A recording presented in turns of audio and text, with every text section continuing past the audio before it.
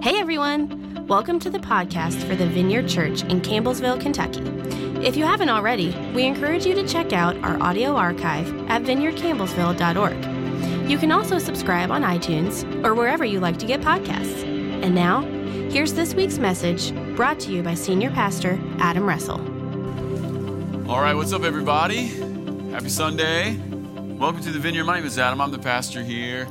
Good to see you with us this morning. If you want to, why don't you open up your Bibles? We're going to go Old Testament today, and we're going to go Old Testament for a whole month. OT. We're going to be in the book of Ruth. So if you wanted to, why don't you open up to Ruth chapter 1. And I'd also like to say this. Since we're going to be here for a whole month, it actually works out really perfect. There's 4 chapters in Ruth, and you could just read them, you know? And here's the other thing about Ruth. It's like 2.5 pages long. So today, after the Sunday nap, which we know everyone's going to take a Sunday nap, right? After your Sunday nap, you could either open up your Bible app or grab the Bible next to your bed, and you could read Ruth in about 9.5 minutes. And I would recommend it. And in fact, I would recommend doing that just like every day for the next month. Because this is a story that on the surface seems like really simple, but it actually goes really deep. Really, really deep. The title of today's message is, You Can Always Go Home. You can always go home. And here's where I want to start this morning. I want to start with this idea of going home.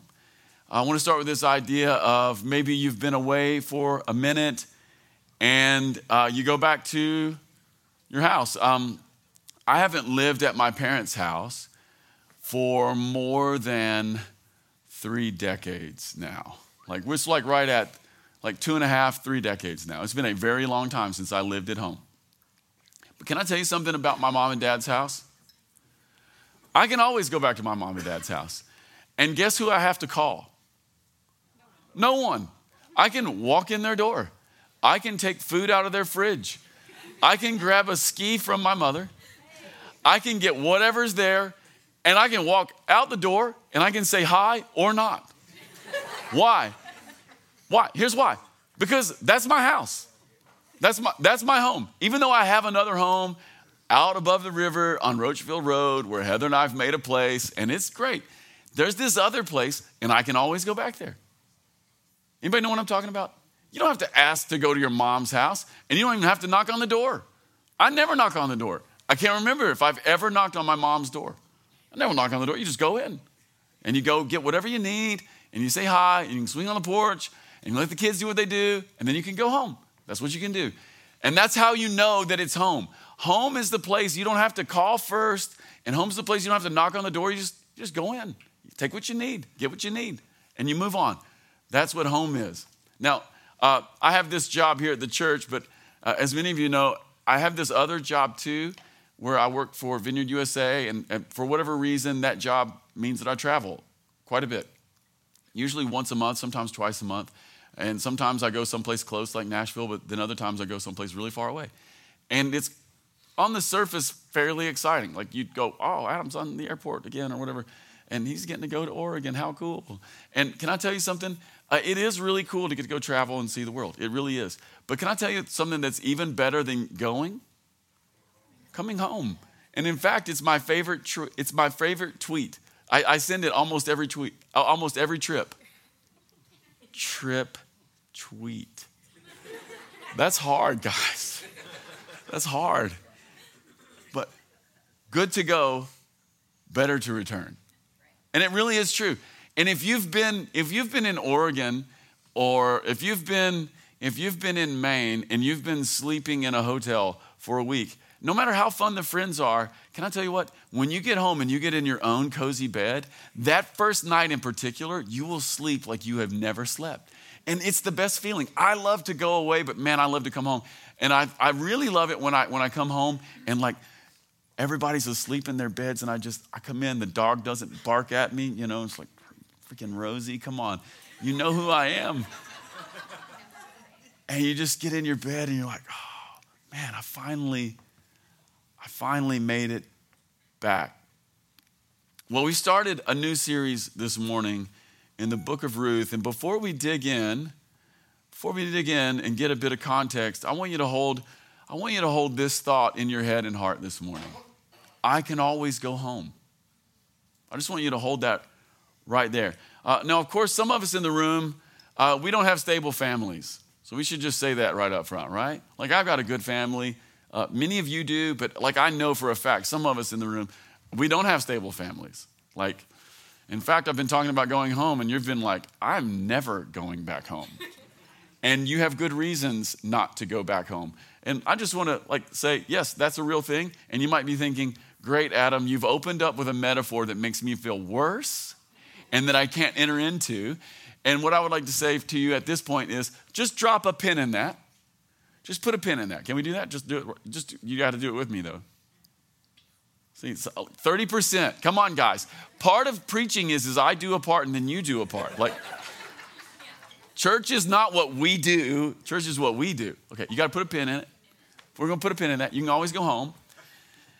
And if you want to, open up your Bibles to the book of Ruth.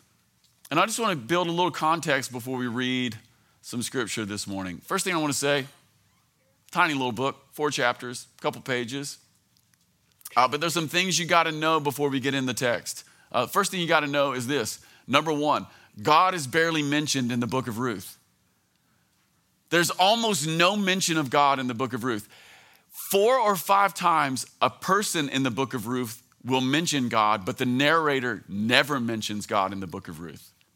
Never mentions God. God in the book of Ruth is very much in the background. And this is actually very important. And it's actually one of the reasons why this book is precious, right? How many of you have had moments in your life where it feels like God is in the foreground, very present, and then all of a sudden there's these other moments where it feels like God is very much in the background, right? So the book of Ruth is in many ways, it is a text about living with God in the background. It's a text about there's a God in heaven who knows you, and even when it feels like he's not working in your life, he is in your life. And you might be making decisions, and you might think that you're the one who is in control, or it's your agency that's bringing about certain outcomes.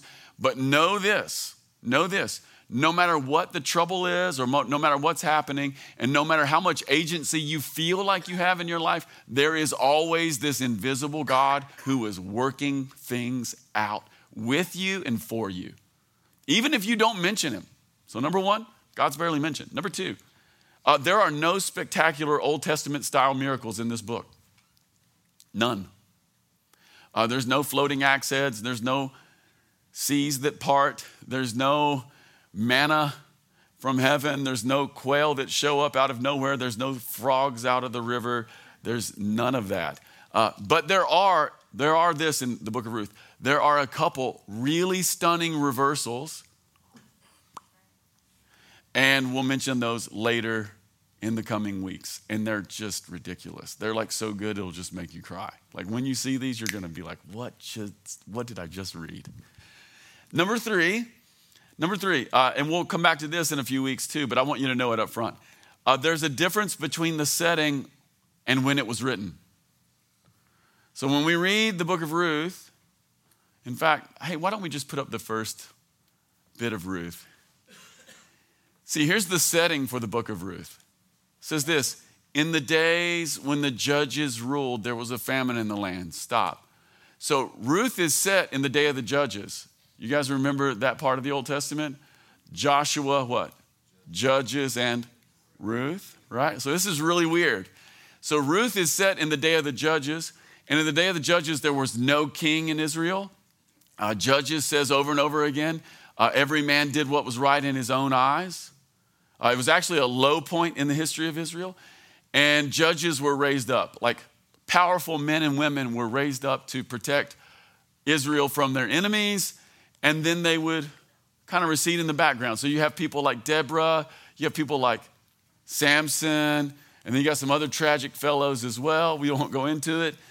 But Ruth is set in the time of the judges. However, Ruth was not written in the time of the judges. Ruth was written way, way later. So the time of the judges is like 1100 BC, but Ruth was probably written in either the 4th or 5th century BC. You might be thinking, well, I don't care about that. Like, what does it say? I'm going to tell you, this is actually super important, and we'll come back to that in a few weeks, all right? So number 1, God's barely mentioned. Number 2, there's no spectacular miracles, but there are these amazing reversals. And then number 3, Ruth was set in a moment in which it was not written. So whatever the author is, or whoever the author is, they're making a point with this text. This text is in many ways, it's a parable, not unlike the ones that Jesus told. So Jesus would show up and he would tell a story about some family, about some people from a particular place, and Jesus would be putting his finger on people's attitudes. And that's what Ruth is. All right, we've got a cast of characters I want to take you through real quick. Really fun names, by the way. Say this with me, Elimelech. Isn't that just fun to say? Elimelech. And here's what you need to know about Elimelech right now anyway. His name means, my God is the king. My God is the king. That's what his name means. And then you have Naomi. You don't have to say Naomi because that's less fun to say. And Naomi, her name means pleasant. And they have some kids. And the first kid is named Mahlon. And his name means sickly. And they have another son named Kilian, or maybe Chilian. And his name means disaster or wasting away. Anybody in here ever taken an English class? Anybody ever? Like, okay, so here's what you have to understand. Like, we're reading these names and we're getting like their English transliterations. But if you're a Hebrew, if you're an Israelite and you get this story and all of a sudden you're reading it, or maybe somebody's reading it to you and it goes like this. Well, one time in the land of the Judges, when everybody did what was right in their own eyes, there was a famine. And then there's this guy, and his name is My God is King, and he's married to Pleasant. And they have 2 sons, sickly and wasting away. And if you stop right there, what do you think is going to happen? What do you think is going to happen? What do you call that in English class when the book opens up with 2 kids named sickly and wasting away? It's called foreshadowing. Foreshadowing, right? And then eventually we're going to meet these 2 other characters. One lady, her name is Orpah. And her name is really hard to understand. I dug on this for like 2 hours this week. It was mind-numbing. But Orpah means something like cloudy, droopy neck. It's something in there. And here's what's wild. I read a couple like Old Testament scholars, and really what the Hebrew is trying to get to here is it's someone who is slumped. Right? That's what her name means. So it's like, it's downcast. It's something like that. And then there's this last character who is the most important, and her name is Ruth, and her name means friend. It's really cool. A lot of foreshadowing right there. All right, let's read Ruth chapter 1, verses 1 through 5. This is what it says. In the days when the judges ruled, there was a famine in the land, so a man from Bethlehem in Judah, together with his wife and 2 sons, went to live for a while in the country of Moab. You should underline Moab. That's a big problem already. You have to know this, right? And the man's name was Elimelech, and his wife's name was Naomi, and the names of his 2 sons were Mahlon and Kilian, and they were Ephrathites from Bethlehem, Judah, and they went to Moab, and they lived there.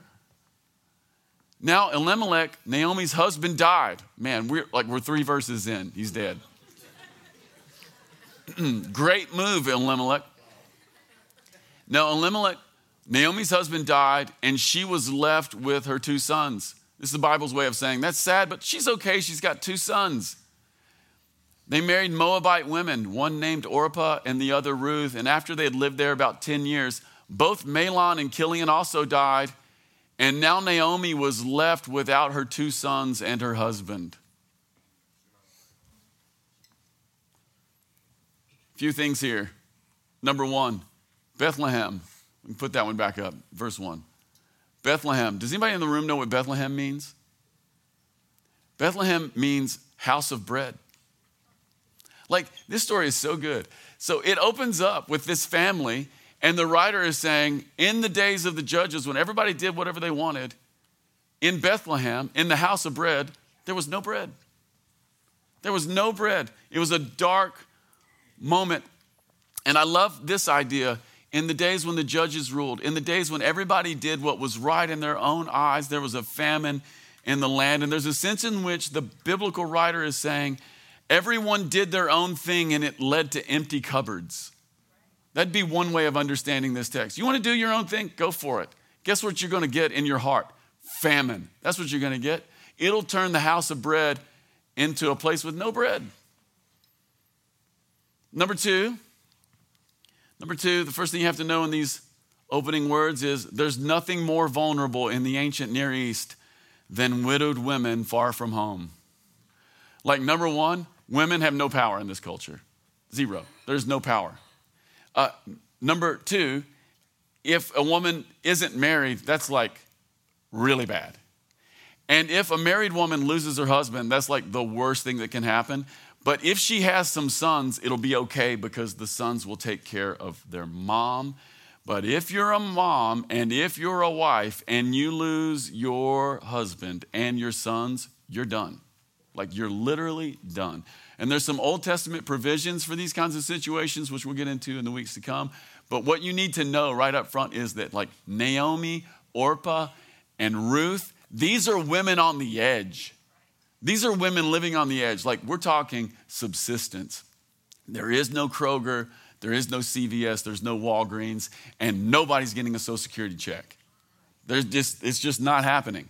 And then here's the third thing you have to know, and this is actually maybe the most important key for the whole book, and it's this: everybody hates Moabites. Everyone hates, like, this is huge. Like, in the first verse, Moab is mentioned, and then in verses 4 and 5, it says that Naomi's sons, sickly and wasting away, while they're away from their home in Israel, they marry Moabite women, Orpah and Ruth.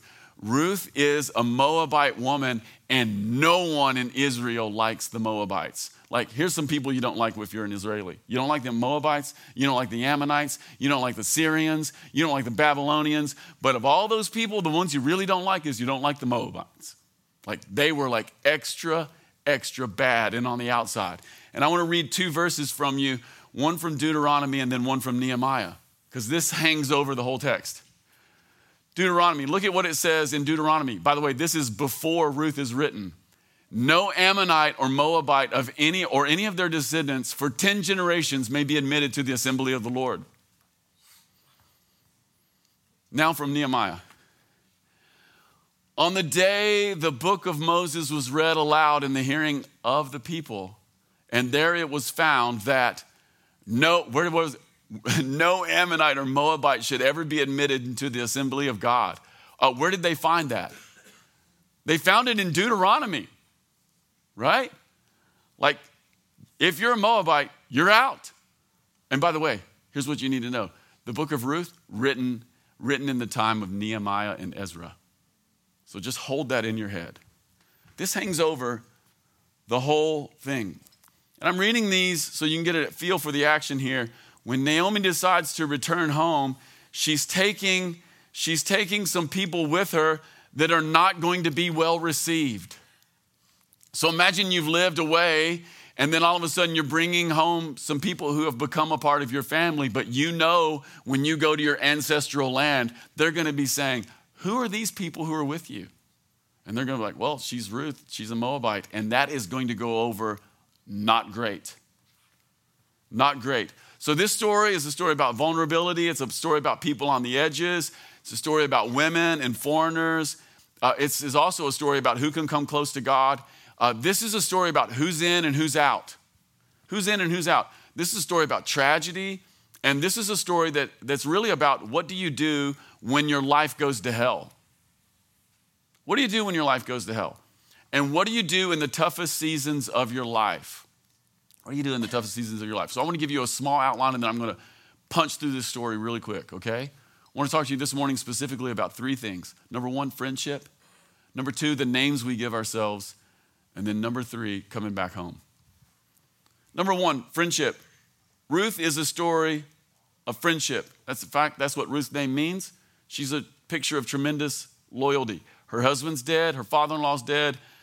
And at this point, Naomi's given a couple speeches. So I'm just going to tell them to you rather than read them to you, okay? So everybody's dead. And Naomi's like, we got to go back to Israel. And the 2 daughters-in-law are like, we'll go with you. And they set out on the journey. And after they start, it's like Naomi comes to her senses and goes, you girls can't come with me. You should go back to your mom and you should go back to your dad and they'll take care of you. And why is Naomi thinking that? Because everybody in Israel hates Moabites. Like, it's not even said in the text because it's so obvious. You can't take these people back, right? And so Orpah, Droopy breaks down and cries, but she actually leaves Naomi and she goes back home. But Ruth decides to stay. And Naomi is clearly feeling the weight of her circumstance. I do want to read one thing to you from verse 14, Kate.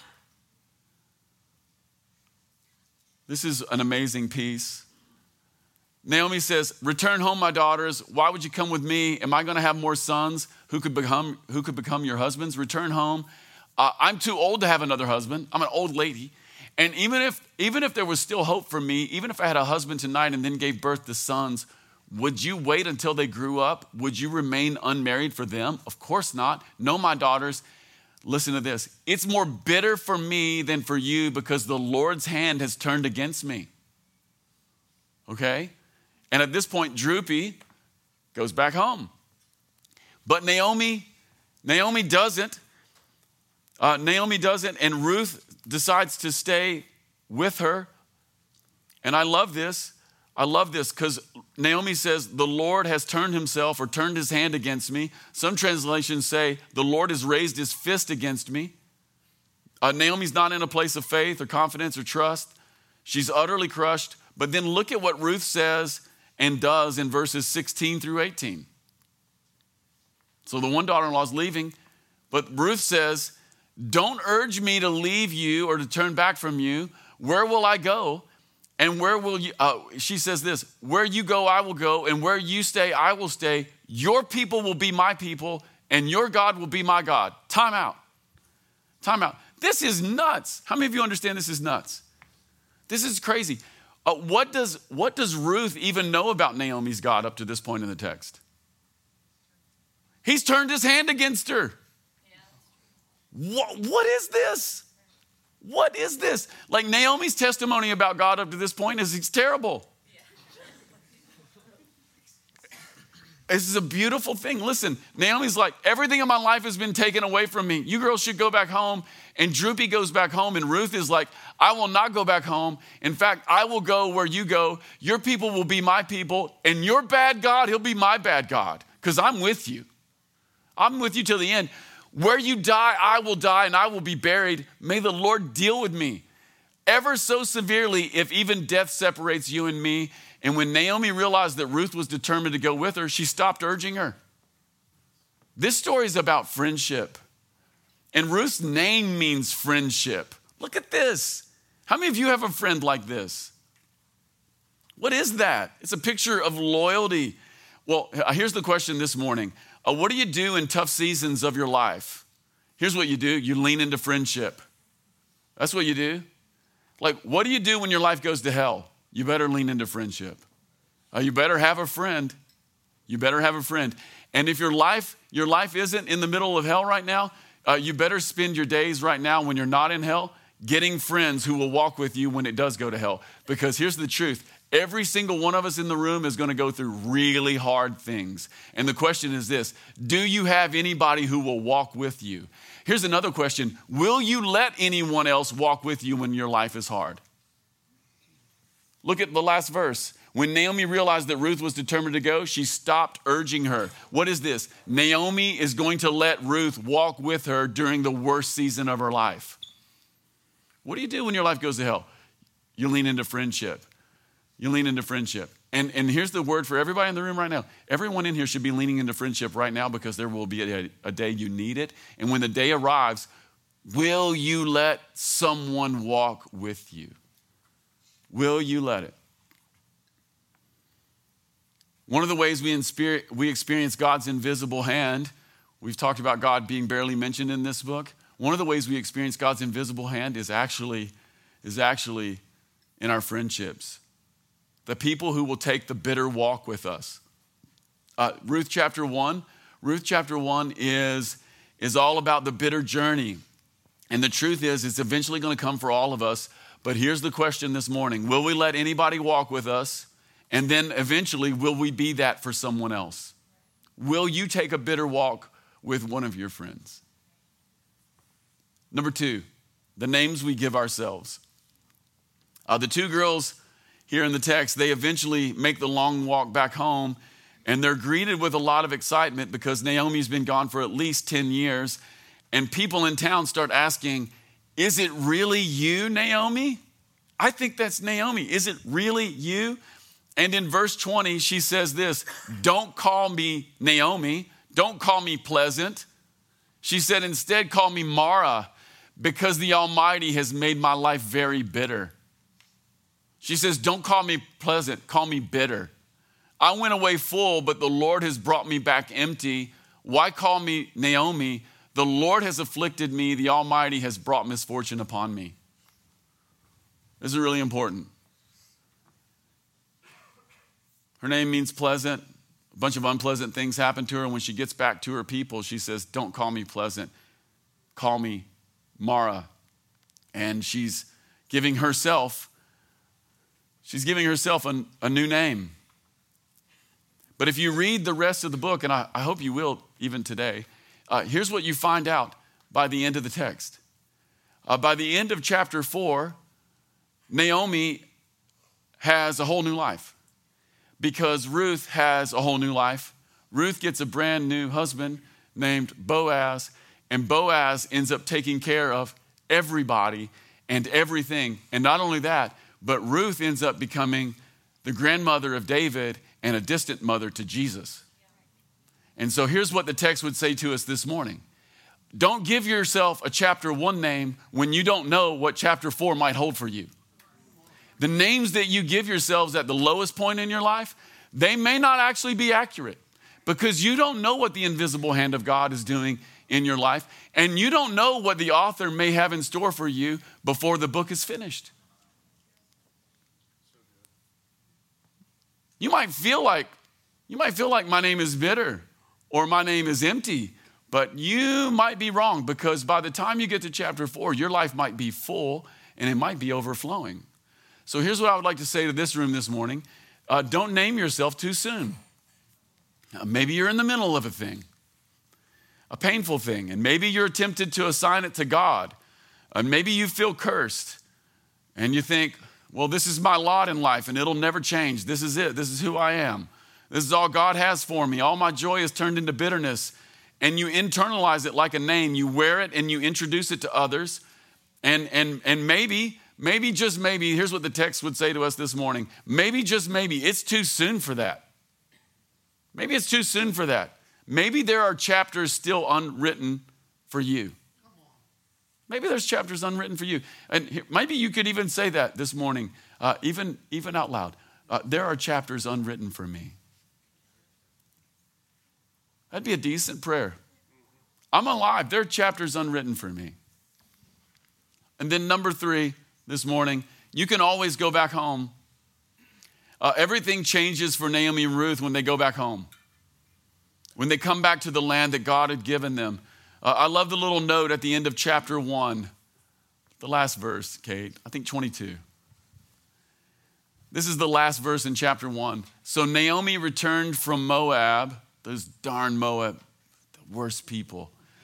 She returned from Moab accompanied by Ruth, the Moabite, her daughter-in-law, and I love this, it's so poetic, arriving in Bethlehem as the barley harvest was beginning. The house of bread has bread again. Like it's springtime. It's springtime. It's like a brand new beginning. You can always go back home. You can always return.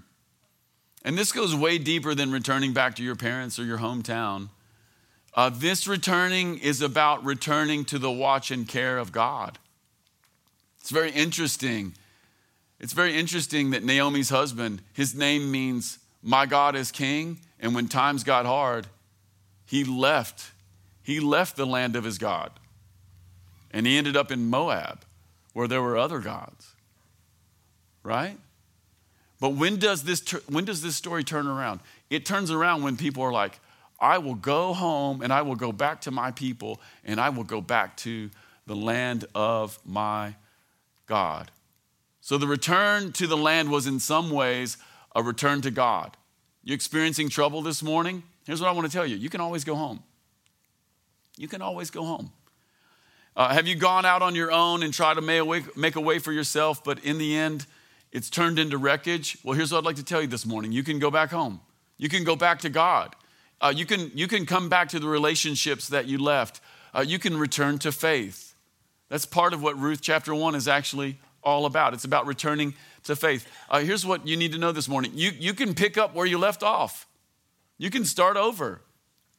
The Bible calls this repentance. One of the words for repentance means this, to turn around. That's what Ruth chapter 1 is. It's like, well, we walked away from God and now we're going to go back to him. We just turned around. And guess how many rebukes there are in the book of Ruth for turning around and going back? None.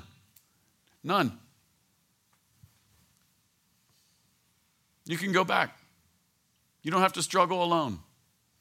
Everybody in the room can go home.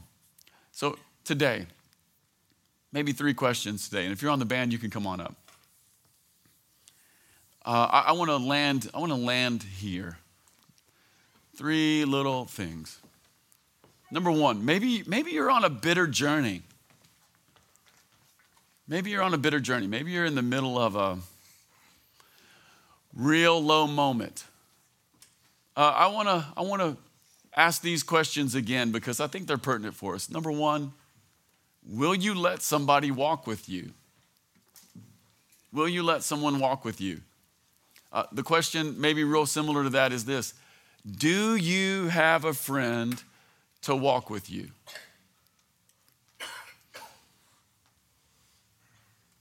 And if you don't, maybe start asking the question, why? Why? Like, is it that I don't have a friend, or is it that I won't let anyone walk with me? Right? Question number 2. Have you named yourself something that only tells part of the story? Like sometimes, especially when we're in pain or we're in difficulty, it feels so immediate. We feel like nothing else could be true. But the reality is there's way more things true than just the pain that I'm experiencing in the moment. There's like a million other things. So am I taking on a name? Am I taking on a name that's only part of the story? Like, am I giving myself a chapter 1 name, living completely unaware that the author is not finished writing chapters for me? And question number 3 this morning is this. Do you need to come home? Do you need to come home? And I want to define this a couple ways. Number 1, is there a relationship you need to come back to? Like for some of us in the room, I actually think there might be like you just left a relationship and it just hasn't gone well for you and you need to come back. You know, you need to repair that. But here's another coming home. Maybe you're in the room this morning, you need to come back home to God. Like you're at church, but you're actually far from God. As weird as that sounds. You're far from God. You've lived in the land of the judges where every man and woman did what was right in their own eyes. Or maybe you went to Moab and you left the house of bread, you know? You left the house of sustenance. And maybe you just need to come back and you need to come back to God. Or maybe Or maybe you need to come back to your faith.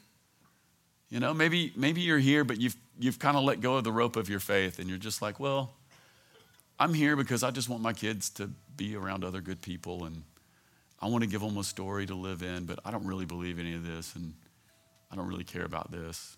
But I want to have a good family, you know. I want to have a good family. This is a conversation that people sometimes have with me. I don't know about church, but I want to raise my kids in church because it's a good thing. And it's like, dude, you're in the land of the Moabites. You don't even know it. Why don't you come back to the house of bread, you know? And so this morning, maybe you need to come home. Maybe you need to come back to a relationship, or you need to come back to God, and maybe you just need to pick up your faith again. That's the invitation this morning. So if you're in the room, why don't you stand up before we sing and let me pray. Thanks again for stopping by the podcast of the Vineyard Church in Campbellsville, Kentucky. If you'd like to keep up with what's happening at the Vineyard, you can follow us on social media. Until next time.